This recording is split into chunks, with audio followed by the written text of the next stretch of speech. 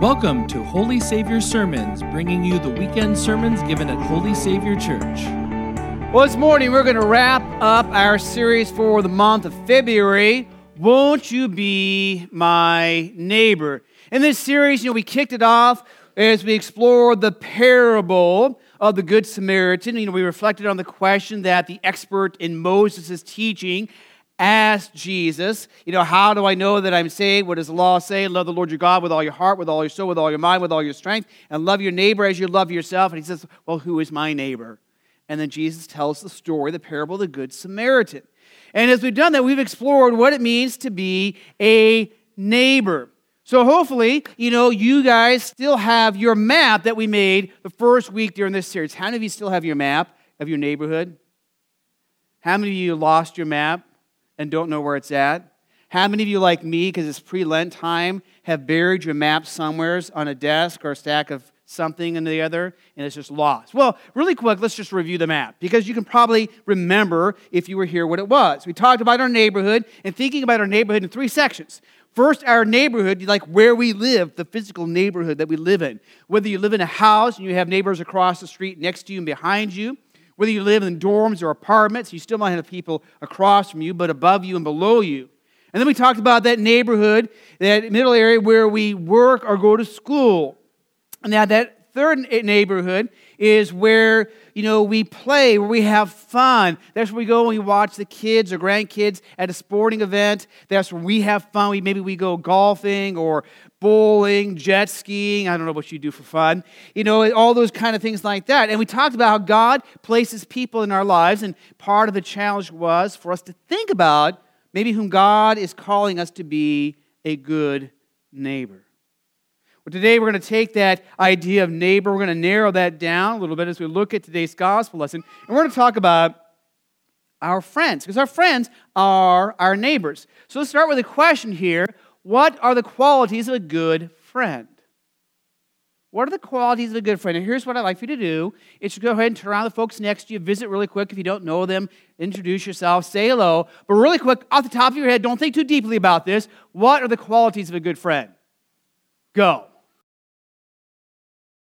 Part of the cue that I have that you guys are maybe about done listing qualities of friends, you start looking this direction. And then sometimes you keep talking, and I don't know whether you're talking about, the question or whether you've got carried off in a side conversation. But really quick, let's have you just shout out, what are some of the qualities of a good friend? They're listening. They're loyal. They're trustworthy. Respect. They tell you the things that you don't necessarily want to hear, but maybe need to hear, right? Even as someone said at the last service, for a guy, they tell you when your fly is down. Tim's not here right now, but he did that to me one Sunday. Right before I stood up, he goes, Pastor, your fly is down. He was such a good guy. I'm so glad he did that. There's a lot of great qualities when it comes to a friend. Someone that's trustworthy, they're loyal. Yeah, they'll tell you things you need to hear, sometimes the things you don't want to hear, but that you need to hear. They're the kind of person that's there for you, maybe when no one else is there for you. Those are just some of the qualities of a good friend. Well, today we're going to talk about, what it means to be a good friend as we ask that question. What does it really mean to be a neighbor? And as we do that, we're going to explore our text that we had today from Mark. So let's just kind of back into this a little bit of background information. Now, Jesus spent a lot of time in and around Capernaum. It was kind of like his home base. In fact, verse 1 of our text, Mark even refers to it as Jesus' home. Now, whether it was like his physical home or one of the homes of the disciples or one of the other, kind of followers of those close to Jesus, it was called his home, a place that he returned to often as he did his ministry. And, his reputation had grown. He was known for being a guy who could heal people in an amazing way. He was known for casting out demons. He was known for speaking God's word with such power that the people could understand God and understood that God was a God who loved them and a God who cared for them. He was, one that was known for eating and hanging out with sinners and tax collectors and those that society said were of little value, that God could never care for them. And his being with them and speaking and teaching with them just demonstrated God's love and care, God's grace and God's kindness. Now, we also have, in a parallel passage, in case you don't know what a parallel passage is really quick, there are 4 Gospels, Matthew, Mark, Luke, and John. And a parallel passage means that an event, a story, a miracle, that happened in more than one Gospel. So it doesn't have to happen all 4, but if it's happened in at least 2 of the Gospels, it's a parallel passage. So in Luke, we have a parallel passage. Luke also describes this event that we read in Mark with a few other details.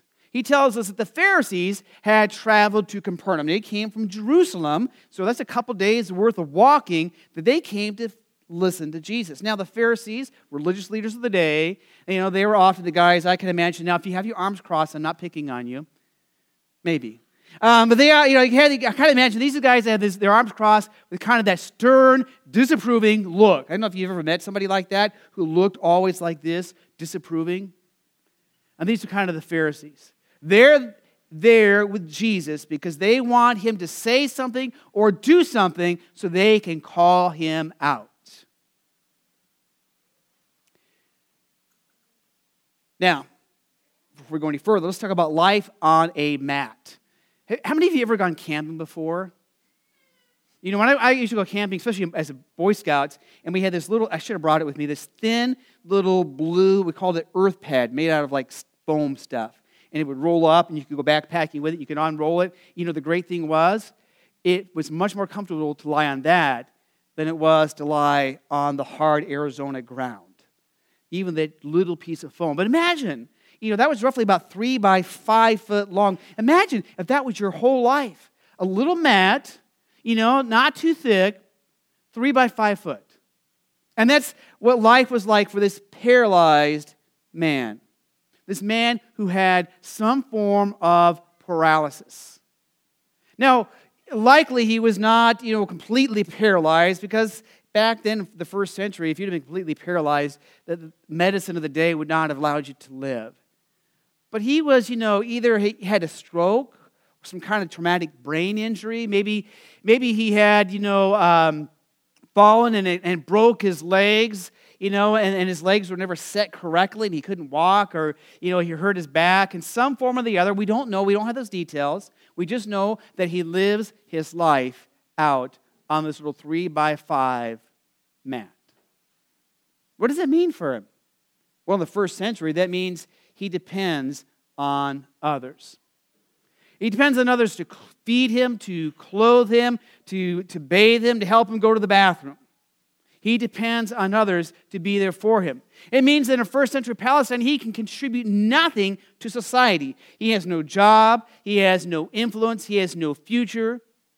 In fact, in the society at that time, they often looked and said, you know what, this guy has this paralysis because he sinned. He did something and God is punishing him. And so he was looked down on in society. He lived his life simply on this mat, along the road, begging, hoping for a small handout to care for himself.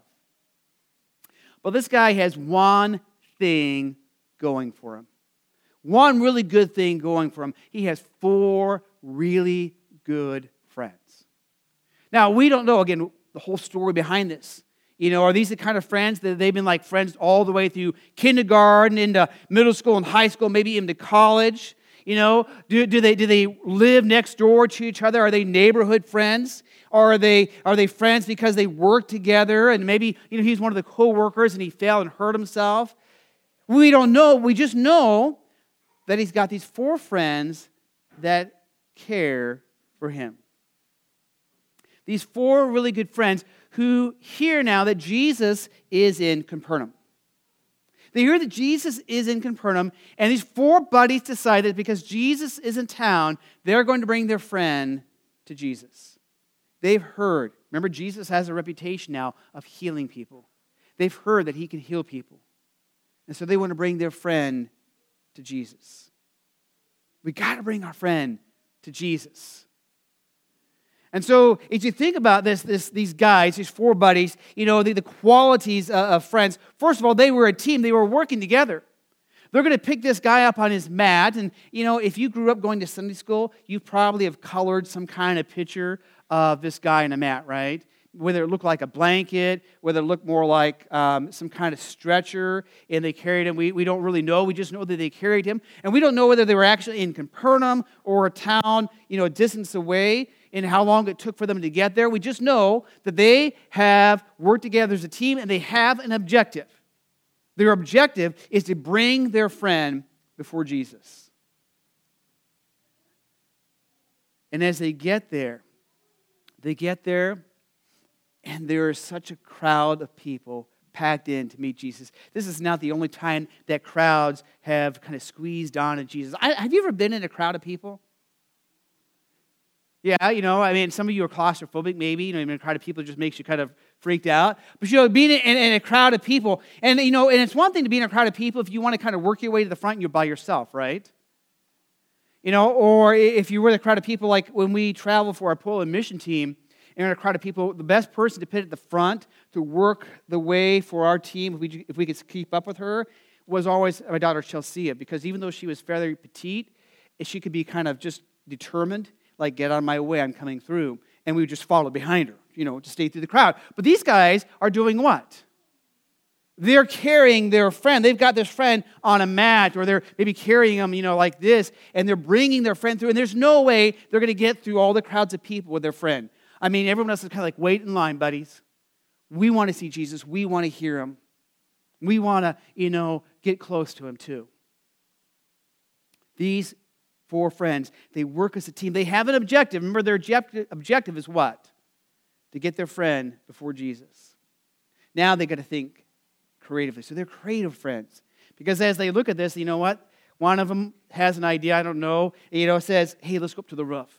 And in the houses in first century Palestine, there was always stairs that would lead up to the roof. That's another place they could be, especially on cool nights. When it was maybe a hot day, a cool night, they could go sit on the roof. And so these guys make their way to the roof. They creatively kind of think through how they're going to do this. These guys are determined. They could have said, maybe some other day. Sorry, what's one more day, 2 more days, 3 more weeks, and could have went home. But they are determined to bring their friend before Jesus.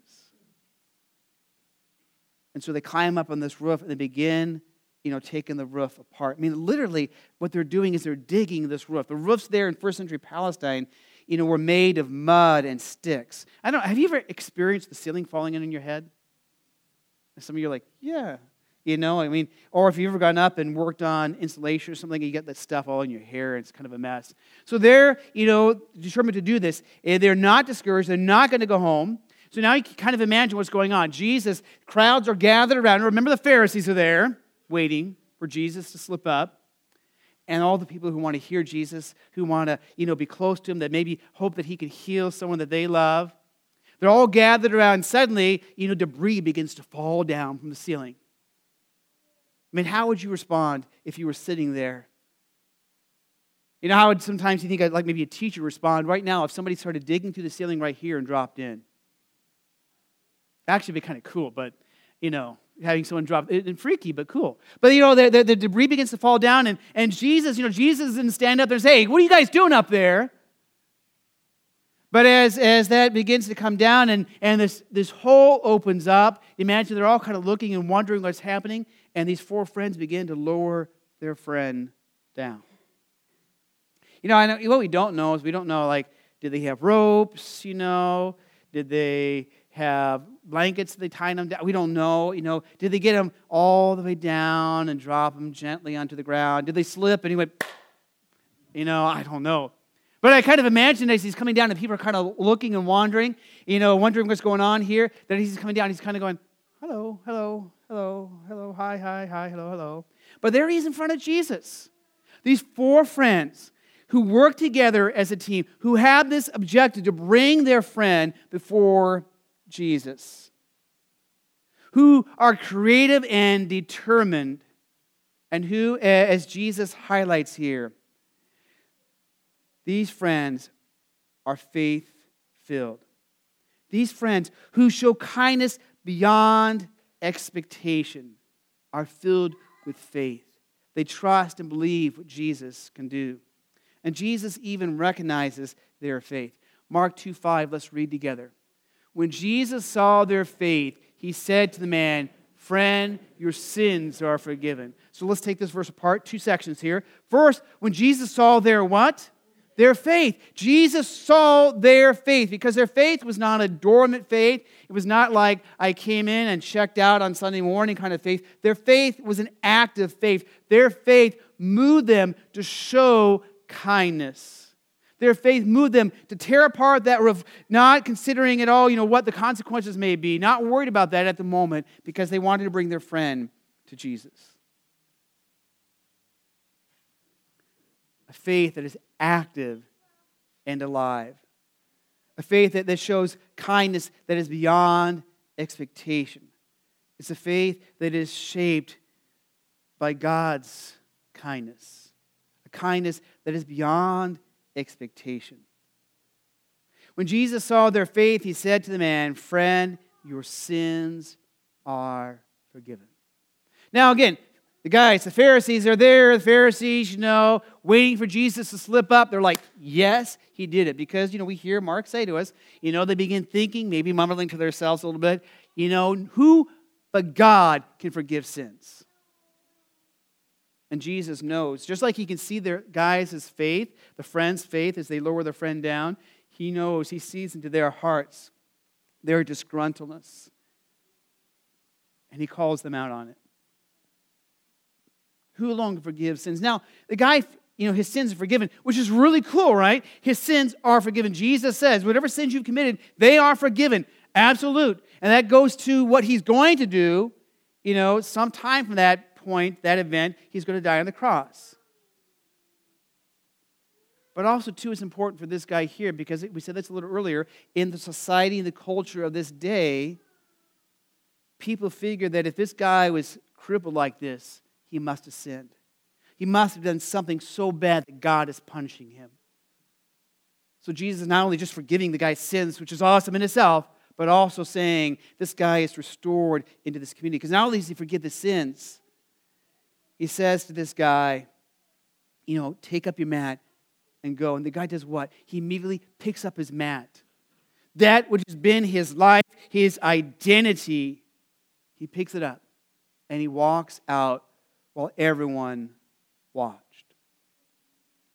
As we think about, our friends, you think about this moment here for these 5 friends now. For these 5 friends, many of our best moments with Jesus happen because of our friends. Those friends that connect us with Jesus. Sometimes they tell us things that we don't need to hear but need to hear. Sometimes because they're there for us when nobody else is. Sometimes they're there to pray for us because they're trustworthy, because they walk alongside of us, because they remind us of a Savior who loves us, who shows us kindness, love, grace, and mercy.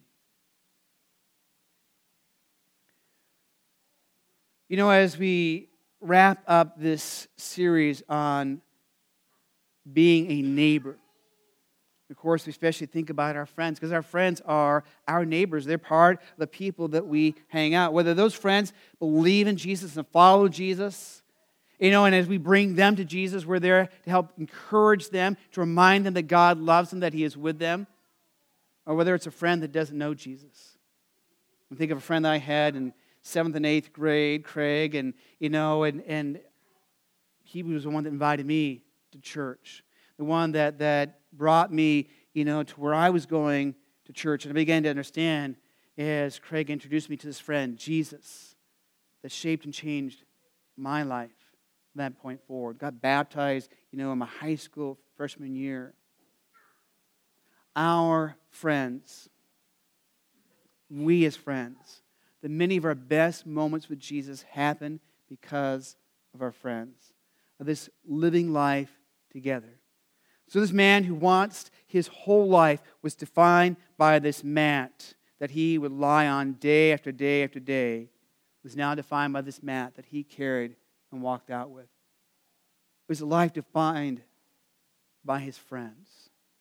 and the kindness that they showed, a kindness that reflected the kindness, the love, the mercy of our God and our Savior Jesus. So here's an active challenge for us as we go out from here, as we wrap up this series. What can you do to show kindness that is beyond expectation? As you think about your friends, as you think about, again, the three areas of our neighborhood, the area where we actually live, and the area that we work or go to school, and the area that we do, well, everything else. What can you do to show kindness that is beyond expectation? A kindness that is shaped by the kindness that our God has for you in Christ Jesus. Let's pray. Holy Spirit, we pray that you would shape us and mold us, our faith, our lives, by this kindness that we have in our Savior Jesus. That this kindness would shape how we live in all of our relationships, to those who are closest to us, to those who are not as close, to those that we don't even know. But Lord, every person that we interact with, we show them the kindness that you show to us. And Lord, we especially pray that just like those four friends were there for their friend, that Lord, we can be that kind of friend. And that, Lord, we also pray we'd have those kind of friends that would bring us to you, that would carry us and uplift us, and that would show us that kind of kindness in return. We pray this, Lord Jesus, in your powerful name. Amen. For more information about Holy Savior, including service times and location, please visit holysavior.org. Thanks for listening, and until next time, God bless.